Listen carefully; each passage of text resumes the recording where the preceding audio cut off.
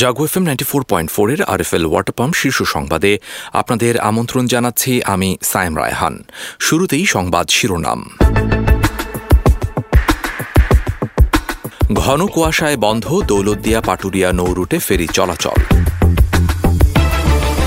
হতাশা ও টাকার জন্য আত্মহত্যা করেন ফারদিন, জানান ডিবি প্রধান। শূন্য বর্জ্যনীতি জাতিসংঘের সর্বসম্মতভাবে গৃহীত। যুক্তরাষ্ট্রের পরমাণু বোমাবাহী যুদ্ধবিমানে আগুন, জরুরি অবতরণ।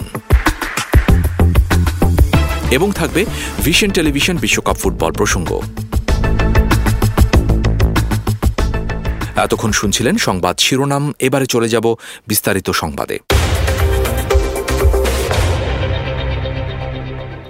ঘন কুয়াশার কারণে দেশের গুরুত্বপূর্ণ দৌলতদিয়া পাটুরিয়ায় নৌ রুটে বন্ধ রয়েছে ফেরি চলাচল।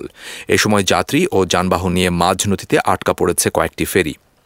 আজ ভোর 5:30টার দিকে নদীতে কুয়াশার ঘনত্ব বেড়ে যাওয়ায় নৌ দুর্ঘটনা এড়াতে এ রুটে ফেরি চলাচল বন্ধ করে দেয় কর্তৃপক্ষ।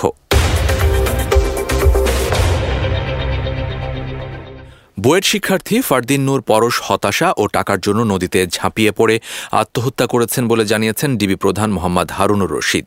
বুধবার সংবাদ সম্মেলনে এসব তথ্য জানান ডিবি প্রধান। তিনি বলেন, ফারদিন নূর পরশ অন্তর্মুখী ছিলেন, এক প্রকার মানসিক চাপে পড়েই আত্মহত্যা করেছেন তিনি। আন্তর্জাতিক বাজারের সাথে সঙ্গতি রেখে প্রতি 3 মাসে জ্বালানি তেলের দাম সমন্বয় করা যায় কিনা তা বিপিসির কাছে জানতে চেয়েছে বিদ্যুৎ, জ্বালানি ও খনিজ সম্পদ মন্ত্রণালয়। বিশ্ববাজারের সঙ্গে সামঞ্জস্য বজায় রেখে দেশের বাজারেও জ্বালানি তেলের দাম কমিয়ে আনার কথা ভাবছে সরকার। দাম কমানো যায় কিনা তা ইতোমধ্যেই বাংলাদেশ পেট্রোলিয়াম কর্পোরেশন বিপিসি এর কাছে জানতে চাওয়া হয়েছে। এ প্রসঙ্গে বিদ্যুৎ, জ্বালানি ও খনিজ সম্পদ প্রতিমন্ত্রী নসরুল হামিদ বলেন, আগামী মাসের থেকে আমরা চিন্তা ভাবনা করতেছি কিভাবে রেগুলেট করতে পারে রেগুলেটর বডি এই প্রাইসিংটা।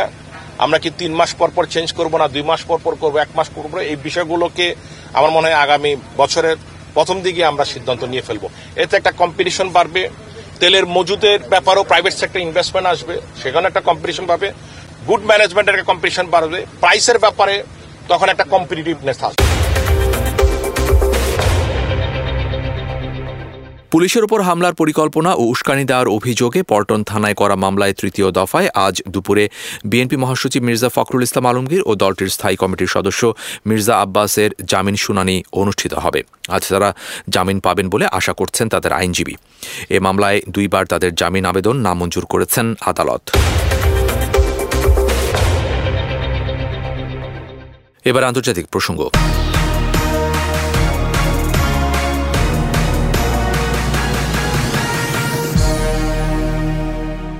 সব ধরনের বর্জ্য নিঃসরণ নির্গমন কমিয়ে টেকসই উন্নয়ন এগিয়ে নিতে শূন্য বর্জ্যনীতি গ্রহণ করেছে জাতিসংঘ।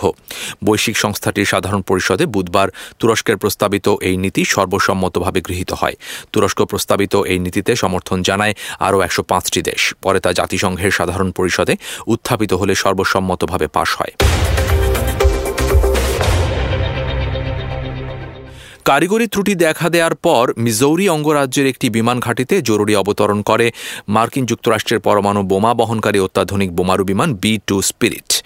পরে বিমানটিতে আগুন ধরে যায়। শনিবার এ ঘটনা ঘটেছে বলে এক বিবৃতিতে জানিয়েছে মার্কিন বিমান বাহিনী। আর মঙ্গলবার এক প্রতিবেদনে এ খবর জানায় রুশ সংবাদ মাধ্যম RT।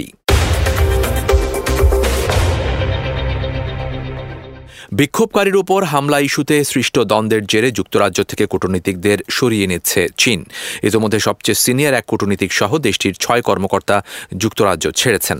ম্যানচেস্টারে চীনা কনসুলেটের সামনে সংঘটিত সহিংস হামলার প্রায় 2 মাস পর বুধবার এসব কর্মকর্তাকে সরিয়ে নেওয়া হলো।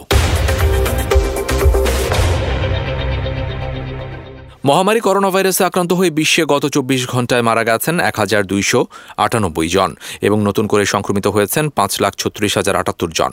আগের দিন মারা গেছেন 1,429 জন ও সংক্রমিত হন 6,14,114 জন। আজ সকালে বৈশ্বিক পর্যায়ে করোনা ভাইরাসে আক্রান্ত মৃত্যু ও সুস্থতার আপডেট দেওয়া ওয়েবসাইট ওয়ার্ল্ডোমিটার্স থেকে এসব তথ্য জানা গেছে। এবারে খেলার খবর। শুরুতেই ভিশন টেলিভিশন বিশ্বকাপ ফুটবল প্রসঙ্গ।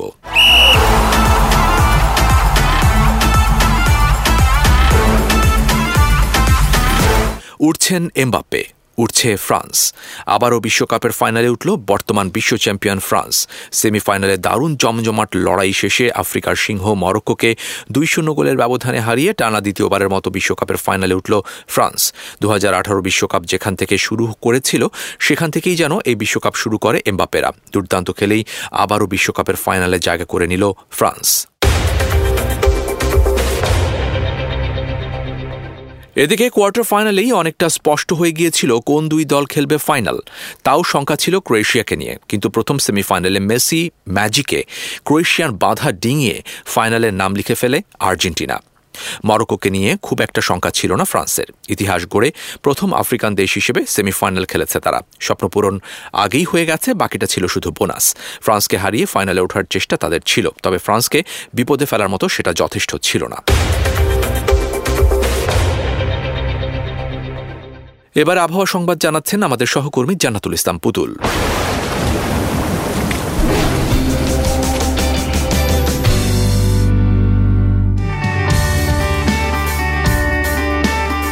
ধন্যবাদ আপনাকে। জানিয়ে দিচ্ছি আজ সকাল 9টা থেকে পরবর্তী 24 ঘন্টার আবহাওয়ার পূর্বাভাস। পূর্বাভাসে বলা হয়েছে সারা দেশের আবহাওয়া আজ শুষ্ক থাকতে পারে। সেই সাথে ভোরের দিকে দেশের কোথাও কোথাও হালকা থেকে মাঝারি ধরনের কুয়াশাও পড়তে পারে। সারা দেশে রাতের তাপমাত্রা প্রায় অপরিবর্তিত থাকতে পারে এবং দিনের তাপমাত্রা সামান্য হ্রাস পেতে পারে।